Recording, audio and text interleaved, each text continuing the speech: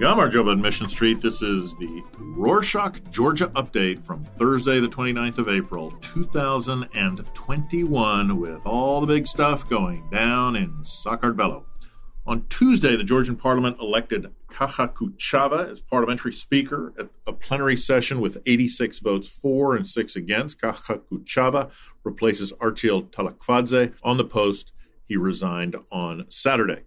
On the 24th of April, the government of Georgia announced that the construction of the Namakhvani hydropower plant in Imereti region will be suspended for 9 to 12 months until the environmental, geological, and seismological surveys are reviewed and confirmed.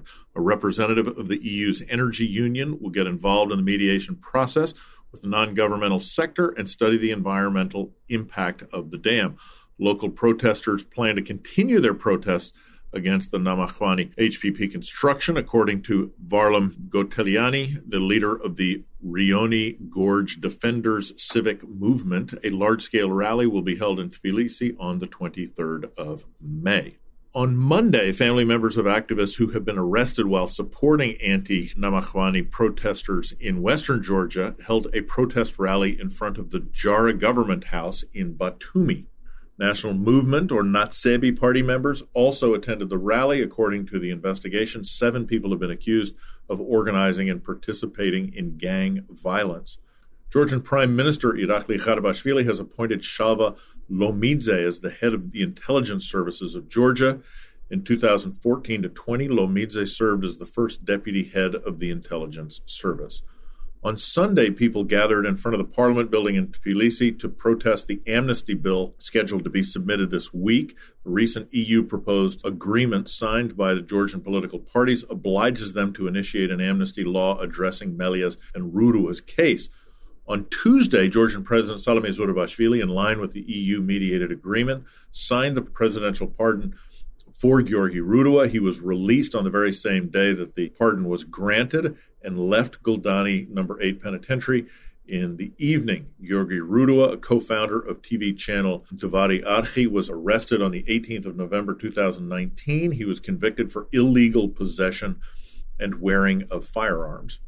On Monday, Prime Minister Garibashvili announced that the government of Georgia is launching a new program that will upgrade urban infrastructure in 63 municipalities. The first phase of the program will be implemented during the next 4 years, and 500 million lari will be spent on it. The program will start in June and be implemented by the Ministry of Infrastructure and Municipal Development Fund. According to Garibashvili, the project will create 15,000 new jobs. Another new project, this one from the French Development Agency, has approved a grant of 300,000 euros to support newly established National Agency for Sustainable Land Management and Land Use Monitoring of Georgia to promote the development of modern agriculture. A detailed study will be carried out to further analyze challenges related to agricultural land management in Georgia. Georgian government has imposed several COVID-19 restrictions ahead of the Easter holidays, which is marked on the 2nd of May this year. According to the government's decisions, municipal transport will not work across Georgia between the 3rd of May and the 12th of May. Roads to cemeteries will be closed by police during the holidays. Due to the Easter liturgy, curfew will be in effect between 23 or 11 p.m. of the 1st of May and 4 a.m. of the 2nd of May.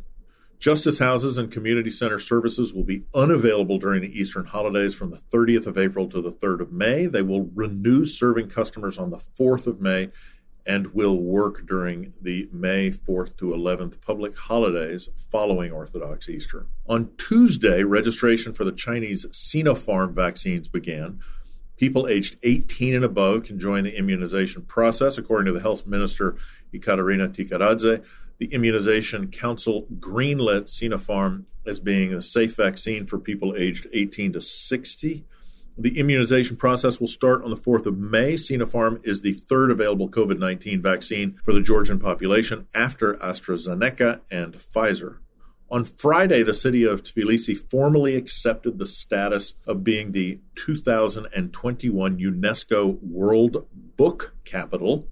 Capital is now preparing to host a program of book festivals, publisher events, conferences, performances, author residencies, and other literary events for the duration of the World Book Capital Project. Hourly parking by zone will start on Vajapshavela and Kazbegi Avenues and nearby streets starting on the 1st of May. According to Tbilisi City Hall, 2,400 parking spaces will be allocated in those areas.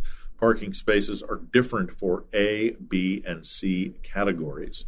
On Tuesday, Foreign Policy published an article on the current political situation in Georgia by Terrell Starr, the founder and host of Black Diplomats, a weekly foreign policy podcast, and also the author of the upcoming book, Black Man on the Steps, an Odyssey from Detroit to Eastern Europe.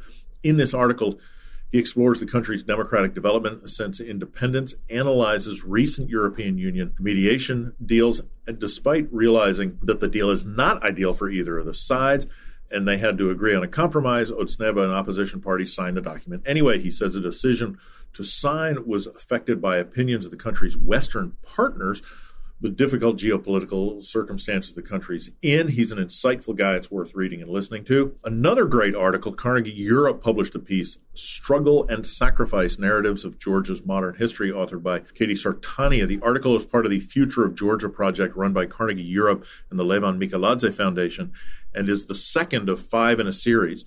You can find its link in the episode details. Georgia's modern history has a strong focus on the struggle for freedom from Russia and the preservation of independence. However, 30 years later, the country is still vulnerable and facing threats to its statehood.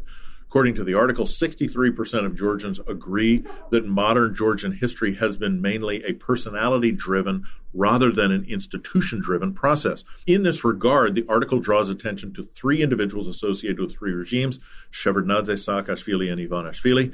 In the article, Sartania indicates that Georgia is still dominated by the 2 personalities of Saakashvili and Ivanishvili. The article states that while change is necessary, replacing the leader without modifying policies in the long run leads to frustration and polarization. She's got some interesting things to say about how Gamsakhourdia fits into all of this as well. The first edition of the Kutaisi International Short Film Festival will happen in May. Initially planned to debut in 2020, the inaugural festival had to be postponed due to COVID-19. The festival will be designed with an aim of diversifying the Georgian cinema scene by moving away from the capital to Kutaisi. The festival will start on the 8th of May and last for 4 days until the 12th. On Tuesday, the well-known Georgian film and theater actor Kahi Kvasadze died at the age of 85. Kahi Kvasadze's star was unveiled in front of the Roosevelt Theater in 2008. The theater canceled the show scheduled for the evening of the 28th of April due to his death. Georgian Greco-Roman wrestler Shamagi Bolkvadze won a gold medal and became the world champion at the wrestling UWW, United World Wrestling European Championships in Warsaw. He beat his rival, an Armenian wrestler, 4-1 in the final. That's it for this week. If you like the show, make sure you subscribe and share it with your friends. Let us know your thoughts and ideas. Shout out to Suhaila Naz and her buddies from Tbilisi State Medical University, Afra, Sharon, Nida, and Yasmin. Thanks, Suhaila, for the email and for the great ideas. We're excited you all are listening. Leave us a review. You can also send us an email to podcast@rorschach.com.